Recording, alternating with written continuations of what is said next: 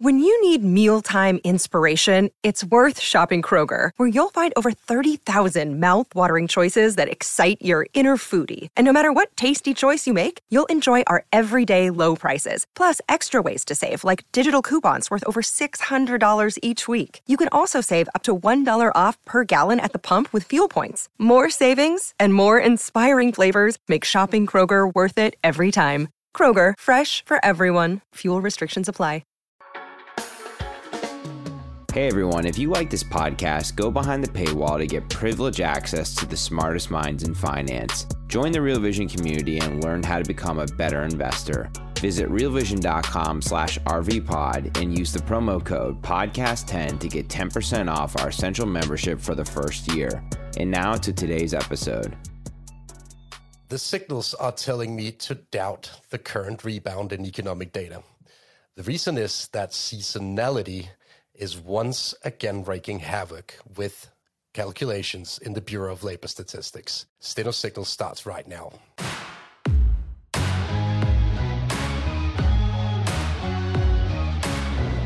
Hi guys, welcome back to Steno Signals. For the first time, we record out of the studio in Copenhagen, Denmark. I hope you like it, at least I do. Today we're going to spend some time on elaborating on the most recent very strong data that we've seen out of the US. Is it a true rebound that we see in economic data, or is it a rebound orchestrated out of a spreadsheet in the Bureau of Labor Statistics? We're going to spend some time on seasonal adjustments today because I think they wreak havoc with the calculations in the Bureau of Labor Statistics. But before we get to that, I want to show you the chart of the week. The consumer is back. The reason is that real wage growth is back in the US. Over the past 5 to 6 months, we've actually seen increasing wages relative to inflation for the first time in quite a while in the US. And I think that is a material game changer relative to the outlook that we had for the consumer just a couple of quarters ago. We also see the first emerging signs of a consumption rebound in the US economy.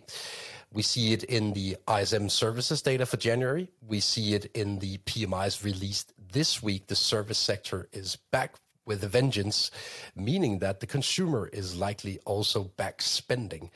This is a really interesting development compared to what we saw towards the latter end of 2022 with weak retail sales, weak consumption data all over the place in the West. But January has so far been good when it comes to economic data, and February as well.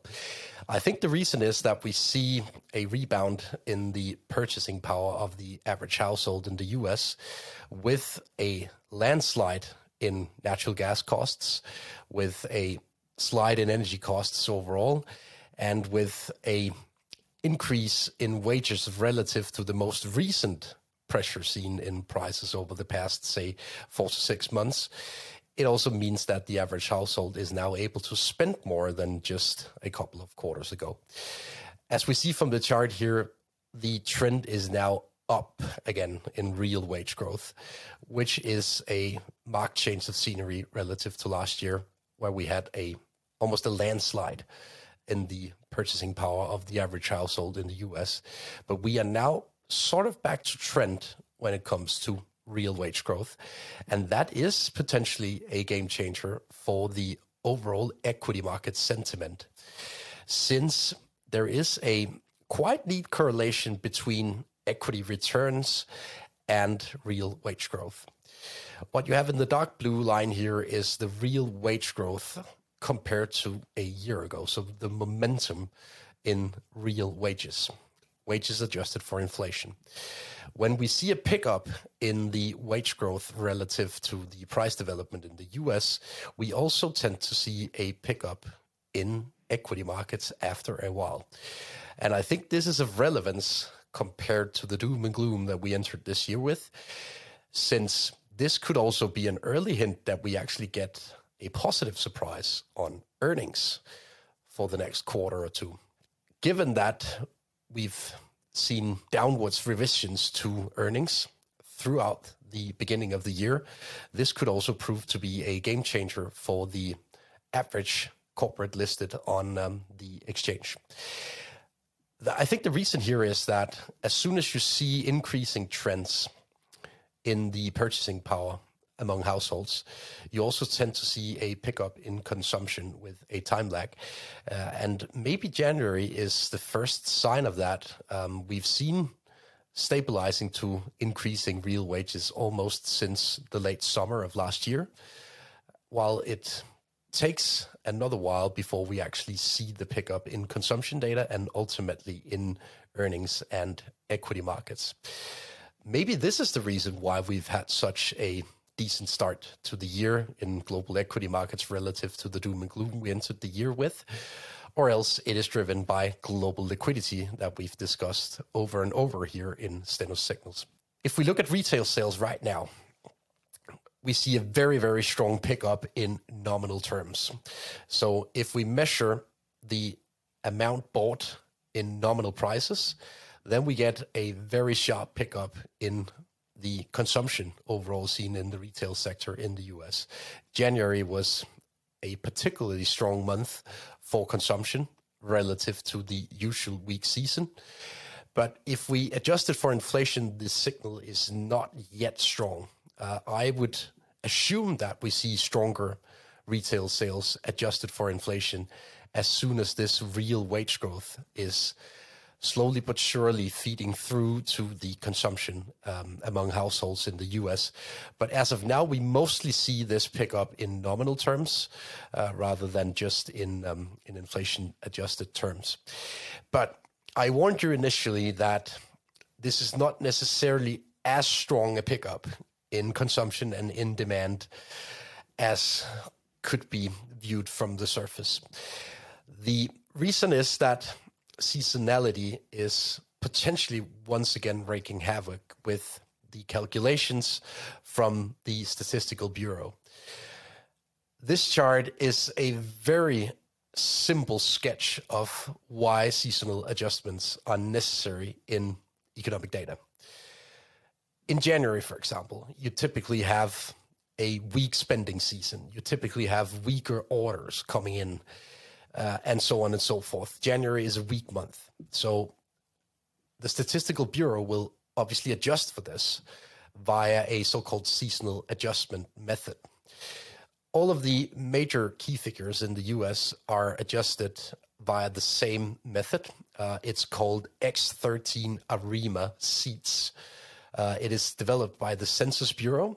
And what they do is essentially that they look at a 12-month centered average of the time series, and then they try to adjust for the seasonality relative to this 12-month centered average. They also remove outliers. So take, for example, a lockdown month with collapsing demand, collapsing consumption. Such a month will be taken out of the sample just due to the reason that it is an outlier. What they typically do is that they look at a 5-year horizon. So they look 5 years back to adjust for the seasonality. And given that January 2022 was driven a lot by the Omicron lockdowns, January 21 was also driven by COVID-fueled lockdowns, and the winter of 2020 was also at least partially distorted by what happened in China surrounding COVID. So 3 out of the last 5 winters, we actually have distorted data with a lot of outliers due to lockdowns, reopenings, and such economic events driving data to extremes, and therefore the seasonal adjustment filter will simply just take away these observations. What does that mean when we look into January 2023 numbers? Well, let me show a few cases. This is the running seasonal adjustment factor for the ISM service index. So this is the monthly gauge of the service sector sentiment in the US, and we have the business activity index and the new orders index on the screen. If you look at the seasonal adjustment factor for January 2023, it is basically a record adjustment factor. So when the adjustment factor is below 1, It basically means that you take the index of the survey and then you divide it by this seasonal adjustment factor, in the case of January, 0.9 for new orders and 0.88 roughly for the activity index. It basically means that you bump up activity relative to the survey that you've made among service companies in the US. That's fair because in January, you typically have a weak season for new orders and for business activity. But the question is whether it is fair to bump up activity to an extent never seen before in the ISM Service Index. And that is essentially what happened in January. I think the reason is that the so-called outlier filter has sort of evaporated the observations in January 22, January 21, and January 20 potentially. And therefore, January 23 will look extremely volatile compared to the rest of the sample over the past 5 years. And therefore, the seasonal adjustment filter bumps up activity to a larger extent than seen in prior years. Is it fair that activity is bumped up even more than January 2022, where the US was hit by an Omicron wave of COVID? I don't think so. But that is essentially what happened to the ISM Service Index in January. If we try to deduct how big an effect you have from this seasonal adjustment relative to usual seasonal adjustment patterns, I think it's fair to say that almost half of the increase from levels just around 50 to levels above 55 in the ISM Service Index is driven by this extraordinary seasonal adjustment due to technicalities surrounding how January is treated from a seasonal perspective when you have a couple of outliers in the years prior in January. Therefore, even though we saw a strong comeback in January, I think that's fair to say. Half of it is potentially manufactured in a spreadsheet for the ISM Service Index. Let me take case number 2. The retail sales report out of the US for January was extraordinarily strong. But if we look beneath the surface of this report, we once again see extreme seasonal adjustments. This is a subcategory called eating out at drinking places. So basically, eating out, drinking at bars. Have we seen an increase in such activity in January? Well, not on the surface. We've seen a decline of roughly 4% relative to December. That's not unusual. We simply eat out less in January than we do in December. But we've seen an increase to this particular component of the retail sales report of more than 11% just due to the seasonal adjustment. So overall, we've seen an increase of more than 7% in this category of eating out relative to December when you adjust it for the seasonality. That is a bigger increase in the retail sales of this category than you would expect to see over the course of a year. Is this feasible? I don't really think so. So let's have a look at this seasonal adjustment once again.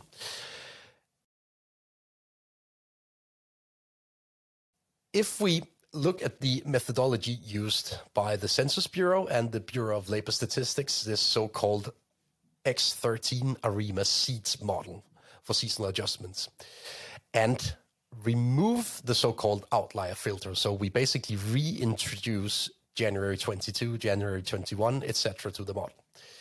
Then we get an increase in retail sales adjusted for seasonality of roughly half of what we get in the method used by the Census Bureau. Once again, 50% roughly of this overall increase to this particular component of the retail sales basket was orchestrated or manufactured in a spreadsheet. Feasible? I don't think so. So even though we've had a strong January, everybody agrees on that. It is not as strong as it looks on the surface because we have plenty of issues with these seasonal adjustments. And I would assume that a lot of these trends will be reversed at the latest come March, as this is an issue relating to January outliers from earlier years, and potentially also February outliers. If we had used my revised methodology to seasonally adjust the retail sales, then, as you can see from the red line on the chart here, we would have had a much smaller increase in the retail sales for January, maybe only half as strong as it was on the surface. And I think this is interesting to note when we look at current trends in the PMIs in the US, because we see a rebound. We've also seen a rebound in the service sector PMIs out this week, both in the US, in Germany, in France, no matter where you look across the West.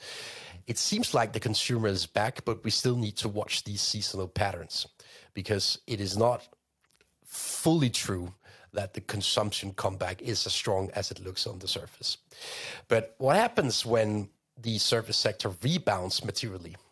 Well, as you can see from the bar chart here, essentially every single subcomponent of the S&P 1500 equity index likes a rebound in consumption. Remember that the service sector is roughly 8/10 of the overall US economy. So when we get a rebound in consumption, in overall demand patterns, it is essentially good news for right about every single subcategory of the equity index. Interestingly, we've actually seen a flatlining trend in equities, almost a small decline since last week. So why are equity markets not cheering on the prospects of a consumption comeback? Either they've noted this seasonal adjustment issue, or else we have other explanations to look for. One of them could be the global liquidity trends that we've talked about over and over here on Steno Signals. We've actually seen a pullback of liquidity trends through February so far. We've seen less dollar liquidity on aggregate. We've seen less buying of Japanese government bonds, so less positive tailwinds from the Japanese liquidity side. We've seen no tailwinds from euro liquidity, and we've seen no tailwinds from sterling liquidity in the UK. So 4 or 5 out of the biggest 6 central banks have not added liquidity so far in February on aggregate. That is, of course, a game changer relative to what we saw in January and December, where we had added stimulus from most of these central banks on aggregate. Even US and European liquidity increased due to technicalities surrounding how much liquidity local treasuries hold at central banks in Europe and in the US. But those trends have also sort of faded recently, why we see this flatlining to slightly declining trend in global liquidity. And once again, it coincides with the actual trends in equity markets. We've seen a flatlining trend to a slight reversal of the positivity seen in January, alongside this weakening of global liquidity trends. So was that it?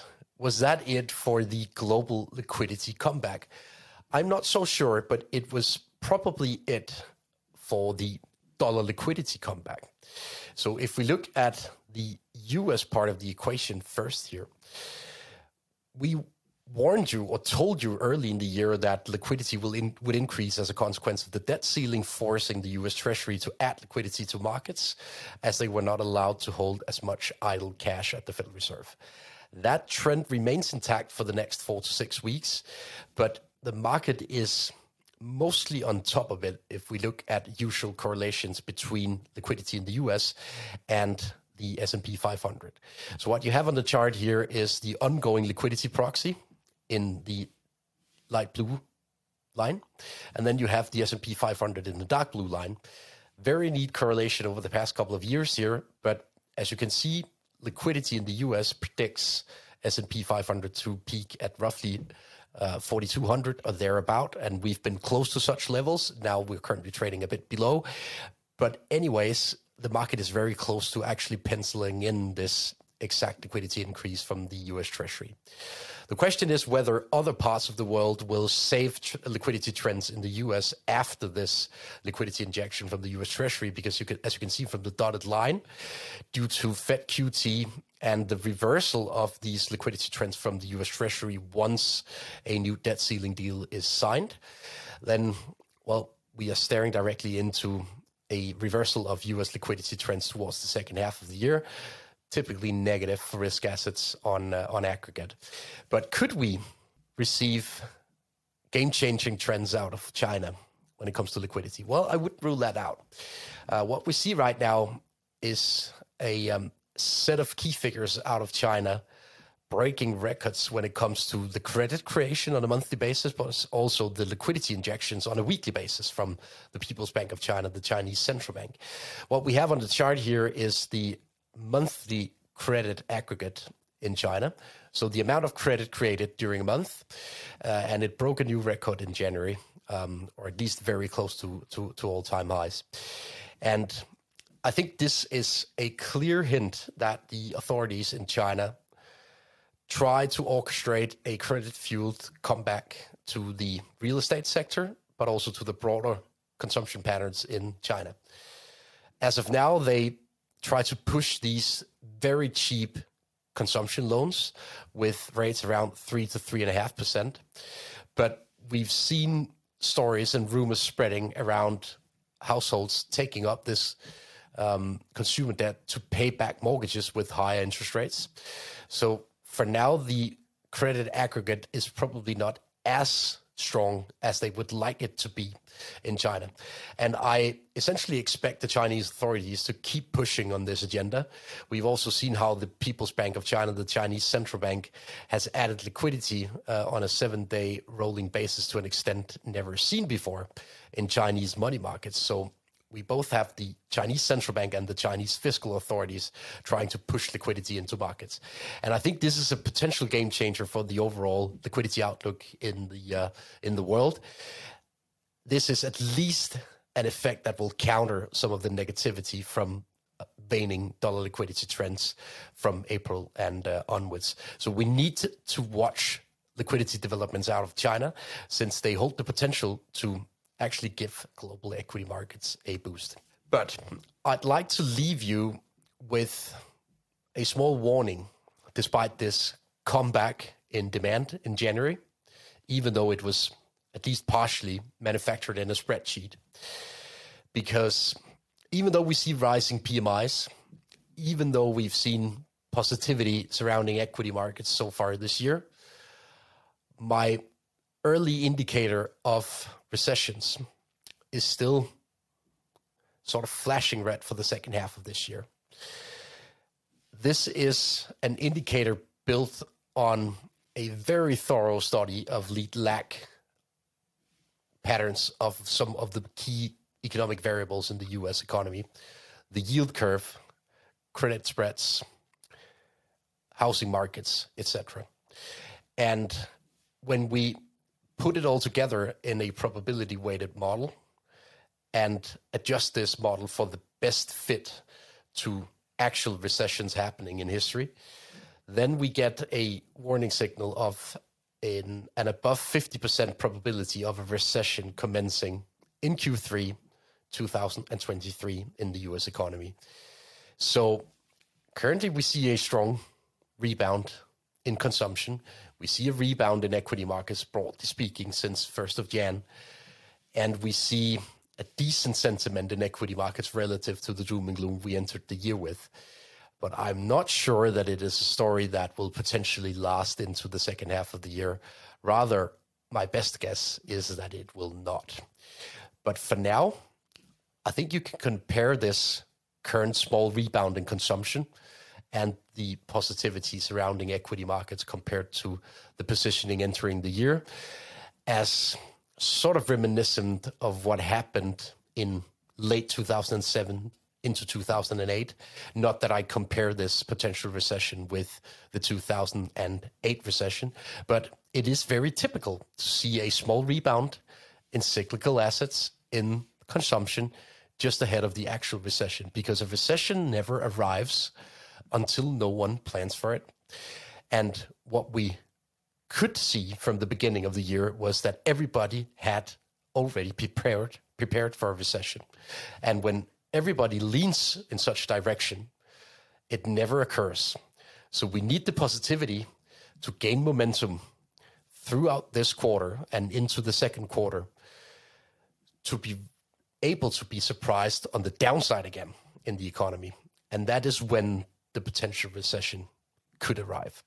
That was all for Steno Signals this week. I hope you liked my little tour into seasonal adjustment methodologies from the Census Bureau and the Bureau of Labor Statistics in the US. I will make sure to be on high alert when we get the key figures out for the US economy in February and March, since we should be on the watch for whether these seasonal trends, they reverse themselves. That could at least be a very interesting thing to watch for, and potentially also something that could derail this otherwise positive mood in equity markets. Remember that this is just a window into my thinking and my methodology. I cannot guarantee you that you have the same risk appetite as me. I cannot guarantee you that you have the same risk horizon as me. But what I can guarantee you is that I will be back again next week with all of the most important trends in global macro. Thank you for watching.